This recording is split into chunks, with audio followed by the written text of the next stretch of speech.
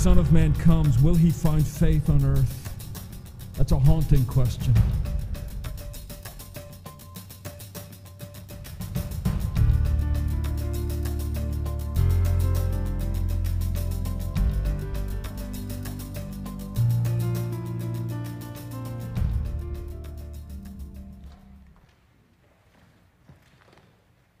It was quite a day yesterday with the building filled with kids trying out or being evaluated for basketball. One thing I noticed is that a lot of the parents couldn't resist picking up a ball and shooting at the hoops. And you knew the guys who were good. They didn't have to tell you. They just bragged with their jump shot. I mean, there's something about a guy who can just stand at the three-point line and just pop them in. So I decided I wasn't going to play that game and brag about that. Here's how you know you're getting old: when you stand at the three-point line. And the problem isn't that you can't reach the basket anymore.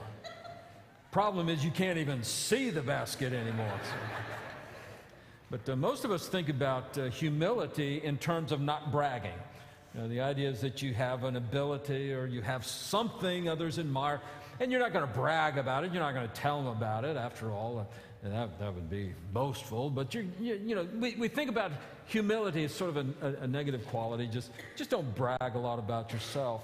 And so when we come to a passage like Colossians 3:12, and one of the things Paul says is put on humility, we look at that and say, well, okay, I guess I'm pretty humble. I don't brag a lot about things, and I think I could be pretty proud of my humility. I do so well at it. So we sort of go through that, and we miss the point that Paul is making, because humility is one of those things that connects us with the person of Jesus Christ in a vital and profound way. You know that in Colossians, as we've been reading it, Paul has been spending the whole letter basically giving us clarity in a murky world, a world that's filled with competing philosophies and ideas and ways to live. And Paul says, no, you got to keep your focus on Christ. Keep your focus on Jesus. After all, He is the image of the invisible God. He is the firstborn of all creation. He is the head of the body of the church. Keep your focus on Him. Don't be led astray by human philosophy, but rather as you receive Christ, so walk ye in Him. And one of the things that means is that you will set your mind on things above, not on things of earth, that your heart and your affections will be focused on Jesus Christ, on heaven above, where Christ is seated at the right hand of the Father. So that's what we're doing in this whole series, is trying to keep our minds focused on Christ, to have that kind of clarity in a world that's filled with a lot of swirling, murky, philosophical ideas about how we ought to live. And in conjunction with that, we've been looking at Colossians 3:12, using that as our launching pad for the things that will be a part of our lives when we have our focus on Christ. We will have compassionate hearts, we'll have kindness, and this morning we look at put on humility, and what does it mean to have humility? Now, our approach, our strategy in understanding these things has been to look at Jesus, to say what in the life and teaching of Jesus will help us understand what it means, in our case this morning, to put on humility.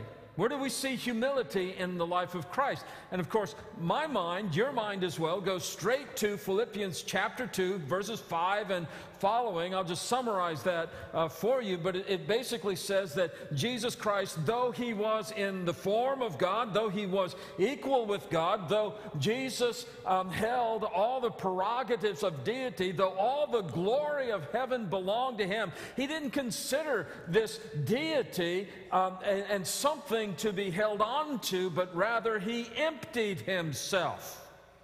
And He came to earth, and He took upon Himself the fashion of a man, being found as a human being. This is the incarnation. The Word became flesh, and with the Word becoming flesh, He became a servant. He became a servant.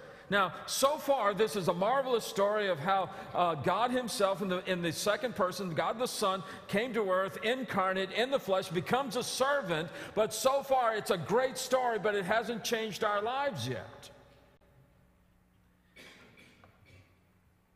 Our salvation hinges on what comes next. I think it's like verse 6, 7, 8, somewhere in there.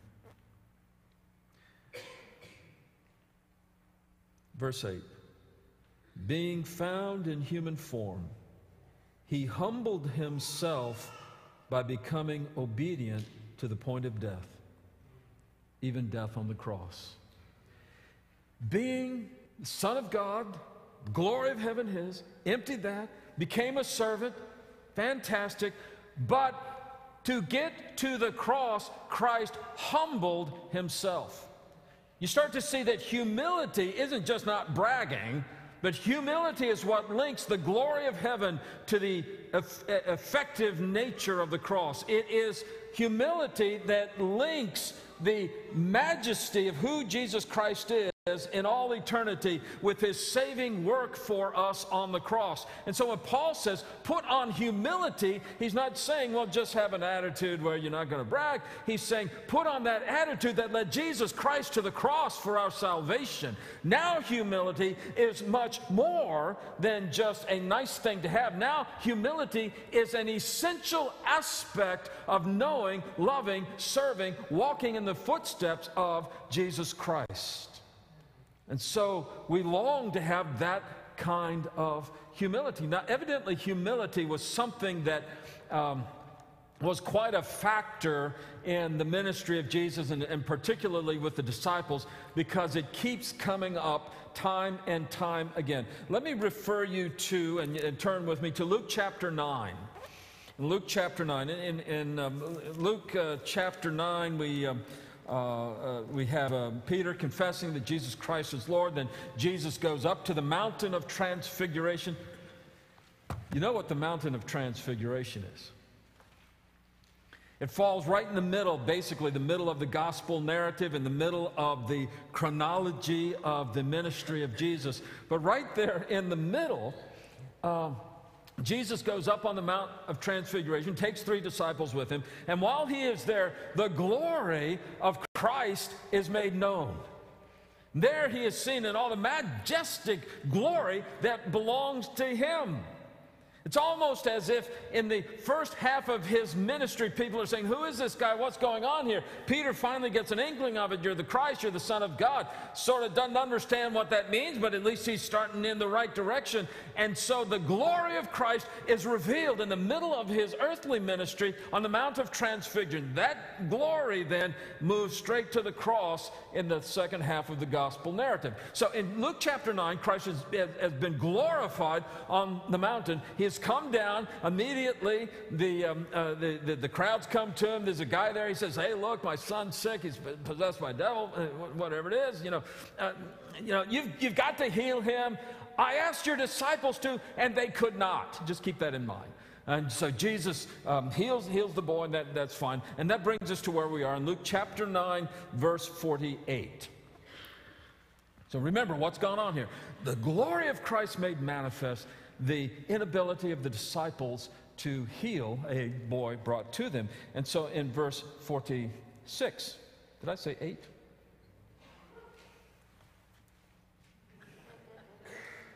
I'm hoping that's a 6.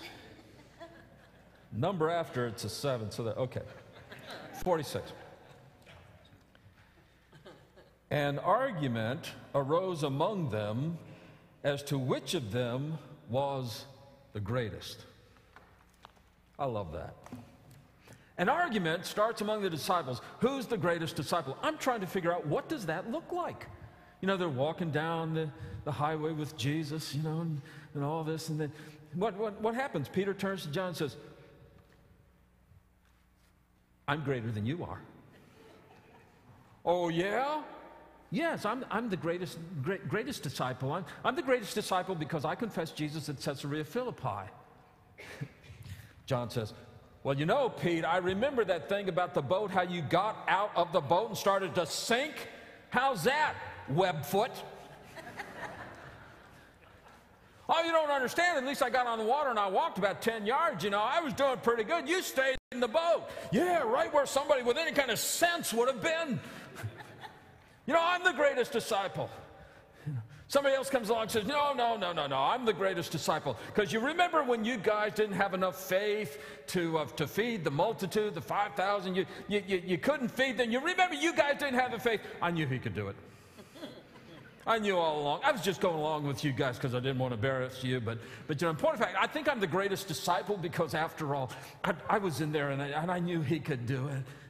Oh, no. I saw you in the boat when the waves came up and you were afraid and everybody was afraid. You're all going, we're going to drown, we're going to drown, we're going to drown. I missed my calling. And I saw you doing that while all you guys were afraid you were going to drown. I went and found Jesus in the front of the boat. And Jesus, these guys are afraid. Wouldn't you like to still the storm now? I know you can do it. I mean, what kind of argument is this? These guys had just failed to heal a boy. What are they going to say? You know, when we failed to heal that boy, I failed less than you did. I almost got him. You weren't even close. I mean, this is a silly thing. An argument arose about who was the greatest in the kingdom? Come on. It's sort of like church people today who start arguing about who's the greatest in the church. Oh, we don't use that language, but it's the kind of thing of, why should I have to fill in the blank? I don't need to do that. After all, I am above such things. Why not him? I'm going to point out here, but I realized I'd be pointing at somebody, and I'd have to pay for that. So, what about this person over here? Let them do it. It's not my job to do it. I'm too important for that. I want you to know this church makes me feel like somebody. It really does. Because every time I see one of those little cellophane wrappers for the mints on the floor and I pick it up, I know that some kid or somebody looked at that and said, somebody's going to pick that up. And I go pick it up and I feel like somebody. And I want to appreciate you for it. But whenever we have this attitude of, something's beneath me, I'm too exalted for this kind of thing. We're having arguments, silly arguments about who is the greatest in the kingdom. So these disciples are having this kind of argument. Who's the greatest in the kingdom? Jesus, verse 47 now, Jesus, knowing the reasoning of their hearts, took a child and put him by his side. I'm thinking this is a little boy. It could have been a little girl, but I think it's a little boy. Kid has a baseball hat on, backwards. Hair is flying all over the place, and he's got a ball glove, a little ratty ball glove curled up in his arm, and he's just clueless. His shirt is untucked. No, that would be in style. His shirt is half untucked, and of course that might be in style too. I don't know. Shoes are untied, and his mother is appalled. Oh no, why did he pull him up? So you got this kid. You do understand, children in Jewish society were on the bottom rung of the family. It wasn't to be seen, not heard. It was don't be heard, don't be seen, don't get in the way. They didn't have any rights, privileges, all those kinds of things that we talk about today. So, at the very bottom rung of society, in the family structure, Jesus takes this child, puts him in front of them, and he says to them, whoever receives this child in my name receives me. Why? Why is it hard to get nursery workers in church? When Jesus says, you receive a little child, you receive me. You want to go hug Jesus? You want to go exalt Jesus? You want to go spend time with Jesus? He looks at this little child. Says, you receive this kid. You're receiving me. That's what we're talking about in the kingdom. Taking care of and ministering and receiving little children. So whoever receives this child in my name receives me, and whoever receives me receives him who sent me. Do you see how Jesus has linked up the one who sent him, the glory of the Father, the very glory of heaven? He's linked that up to the humility that is willing to receive a little child. Suddenly, humility isn't just a nice add-on. Humility is essential, a profound, essential ingredient to knowing the glory of God. I mean, what are you going to substitute for humility? You're going to substitute bragging? What are you going to do? Stand before the glory of God and say, God, here I am. Aren't you glad? I've got a little glory to add to your heaven. I don't know. Anyway, so Jesus goes on to say, he says, for he who is least among you all is the one who is great. Jesus never did get it right. You want to live, you got to die. You want to be great, you got to be the least. You want to be first, you got to be last. It says the one who is least among you, the one who is willing and involved and invested in the littlest things for the sake of ministry and service, that's who we're talking about. That's the one we're really talking about. So the disciples are arguing, who's the greatest in the kingdom? Jesus, without using the word humility, says the greatest person is the person who's humble to the point of service and the point of obeying what I've asked him to do. That's what I'm looking for. Now, this continues to be a problem with the disciples. Because if you turn with me now to Luke chapter 22, look, in chapter 22, where we are right now is we're between the upper room and the Garden of Gethsemane. Jesus is taking that walk from the intimate fellowship with his disciples. He's walking to the garden where he will be betrayed and where he will be arrested, and the events of the crucifixion will just begin to work from that point. So that's where we are. Jesus is on his way with his disciples to the Garden of Gethsemane. And in chapter 2, verse 24, you won't believe this. Understand, and you're the night in which Jesus was betrayed. A dispute also arose among them as to which of them was to be regarded as the greatest. Come on! You know, how long do you have to walk with Jesus before you begin to understand that his kingdom doesn't operate with these kinds of categories? You know, they start, I'm the greatest. No, you're the greatest. No, I'm the greatest. You can't be the greatest. Why not? Because I'm the greatest. And he said to them, verse 25, the kings of the Gentiles exercise lordship over them, and those in authority over them are called benefactors. That is, in the Gentile world, if you were a lord or you were a rich guy, you used your money to sort of do community service and to do good works and to support charity. And you'd be called a benefactor, and everybody say, oh, what a great man he is. He supports the work. This is how synagogues were supported, for example. And so, oh, what a great benefactor. He pays the way so the rest of us can have a synagogue. Oh, wonderful. And among the kings and Gentiles, it's even worse, but they exercise lordship, and they're called benefactors. Verse 26, but not so with you. Let's just put that over every door in the church, going in and coming out.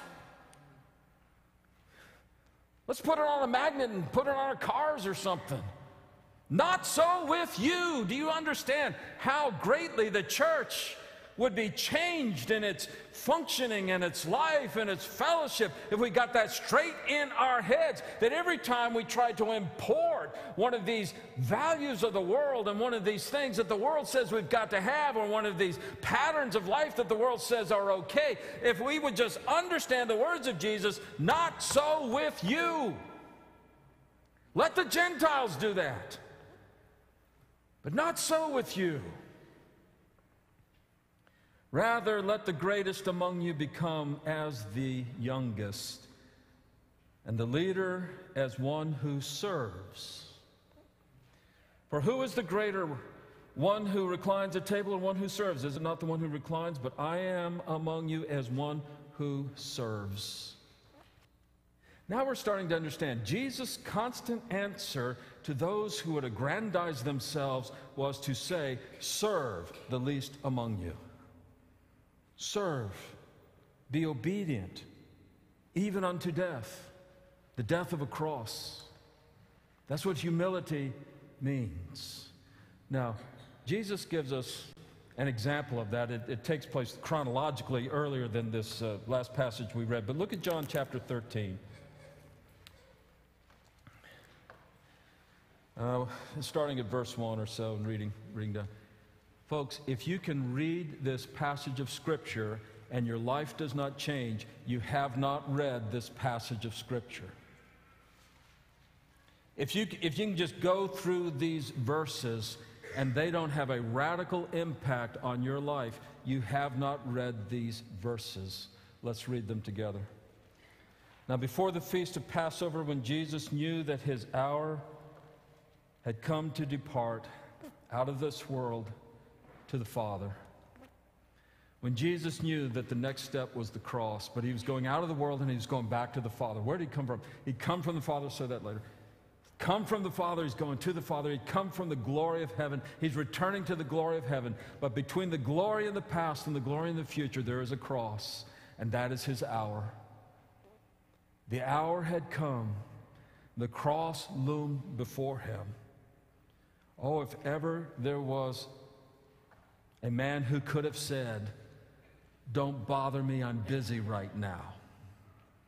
If ever there was someone who said, I don't have time for you, there's something on my schedule right now. If there was ever a man who could have pleaded some greater thing to be done and could have dismissed you, it was Jesus. But at that moment, knowing that his hour to return to the Father had come, having loved his own who were in the world, he loved them to the end. He never stopped loving them. Not when they argued about who was the greatest in the kingdom. Not when they kept arguing about who was the greatest in the kingdom. He kept loving them and loved them to the uttermost. He loved them to the very end. So this is where Jesus is. Knowing the glory of the Father, the cross before him, and yet loving his disciples during supper when the devil had already put it into the heart of Judas Iscariot, Simon's son, to betray him. So Judas is already thinking, how can I lead the authorities to Jesus at the right moment when the crowds aren't around and they can come and arrest him without fearing the crowd. So Judas is already thinking about how he can betray Jesus. And this has already happened. So now you got this thing. You have Jesus faithful, loving his own, committed to the glory of the Father, returning to the Father, knowing the cross lies before him. You have Judas Iscariot thinking, how can I betray him? How can I turn him over to the authorities? In verse 3, Jesus, knowing that the Father had given all things into his hands, and that he had come from God, and that he was going back to God. So now you have this picture of the glorious Christ and the absolute evil of Judas. Jesus rose from supper. He laid aside his outer garments, and taking a towel, tied it around his waist. Then he poured water into a basin and began to wash the disciples' feet and to dry them with the towel around his waist. The King of glory set aside his garments and his rights and his prerogatives. The King of glory, for his robe, wore a towel, and for an orb, he took a basin. And he began to wash the feet of his disciples. Now, the disciples are not sitting on the chair that you see at a shoe shine stand. You know what I'm talking about? You don't? Okay. You go wherever they are, airports and places. Old movies, you see them in old movies, I know that. But there's a chair elevated on a platform so that the shoe shine guy doesn't have to bend over too far, and your feet are right there, and he's just, shining away and taking care of things, and you're up there on a chair. And that's pretty easy to do. No, the disciples are not on an elevated chair. They're not even on chairs. They're lying down. Their feet are trailing behind them. And so Jesus gets up, and with the towel and with the water, he comes to the feet of the first disciple. And the only way to wash those feet is to get down on your hands and your knees and to wash their feet. And there the King of Glory, who loved us to the very end, on his hands and knees washed our feet. Well, he comes to Peter, starts to wash their feet. Comes to Simon Peter, who says, Lord, do you wash my feet? Jesus says, I do this. You don't understand it, but you'll understand later. Peter said, you shall never wash my feet. Can't you just see Jesus going, oh, Peter, not again. Peter said to him, you shall never wash my feet. Jesus says, if I don't wash you, you have no share with me. Peter says, then, Lord, not my feet only, but my hands and my head. I mean, who is this guy? Jesus, you're wrong to wash my feet. Jesus, you're wrong to wash only my feet. I mean, you can't please him. And Jesus explains, the one who's bathed does not need to be washed except for his feet, but it's completely clean, and you are clean, but not every one of you. For he knew who was to betray him. That is why he said, not all of you are clean. Folks, Judas Iscariot is still there. And every indication of Scripture is that Jesus washed his feet. He came to the feet of Peter, and Peter said, no, the Lord doesn't wash my feet. Yep, Peter, I do. That's what I do. Came to the feet of Matthew, and Matthew said, my Lord, he saved me from the tax tables. He's washing my feet. I don't know what to make of that. Came to the feet of John, the beloved disciple, who so adored Jesus. And he said, my friend, my best friend, washing my feet. I don't know. Came to the feet of Judas, began to wash the feet of Judas. And Judas led him. Judas led him. And Jesus washed the feet of Judas Iscariot. If ever there was a man who could have said, not you. If there ever was a man who could have said, Judas, not until you repent. If there's ever someone who could have said, Judas, I'll wash your feet, but your heart's not right.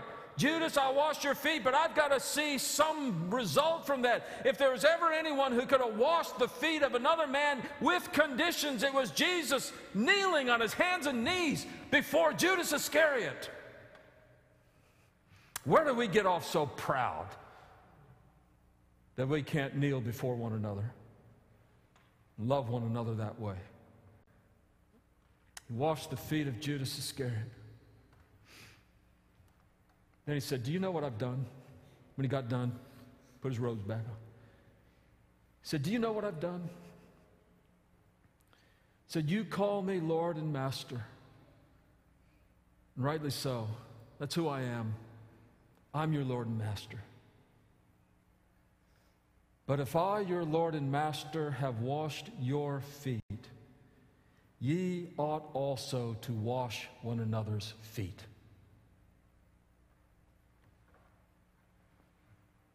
And suddenly we understand what humility is. Humility lives out of the glory of the Father and loves the way Jesus loves, serves the way Jesus served, and puts no limitation or condition upon that loving service for the sake of others. Now we start to understand why Paul in Colossians says, put on humility.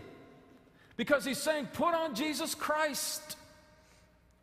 Start looking like Jesus, acting like Jesus, walking like Jesus, thinking like Jesus, doing like Jesus. Put on humility. Not to just stop bragging, but to start serving and to loving others. I'm not going to say I hate what God has been doing, but it's a colloquial expression.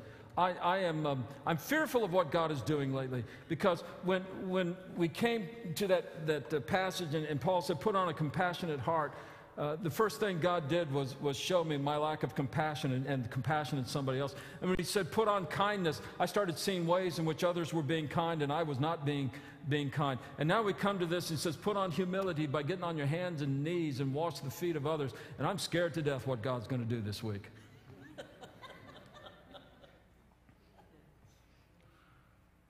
We may never again preach on lay down your life for a friend.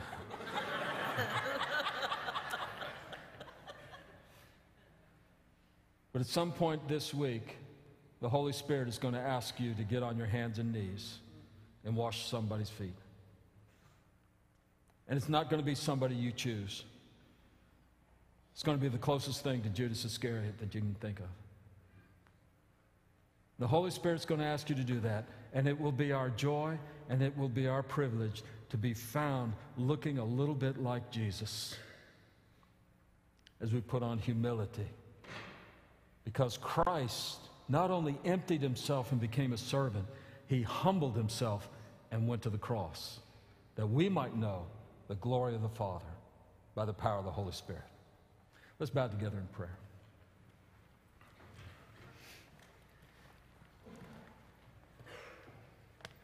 Gracious Father, again, these things are way beyond us.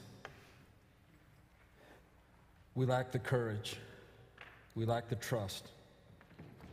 But you are sufficient for all these things, and you give us the Holy Spirit, the perfect resource to live in holiness and righteousness and to walk in humility. So, Father, I pray for the brother and sister here this morning for whom this is a struggle. I pray that you give joy in service, joy in reaching out to those who don't deserve it. Joy, Father, in being found a servant in the name of Jesus Christ. That person here this morning who does not know Jesus, Father, let this be the moment they come to understand he's more than just a name in a book. He's a living Savior. Father, let this be the moment. I ask it in Jesus' name. Amen.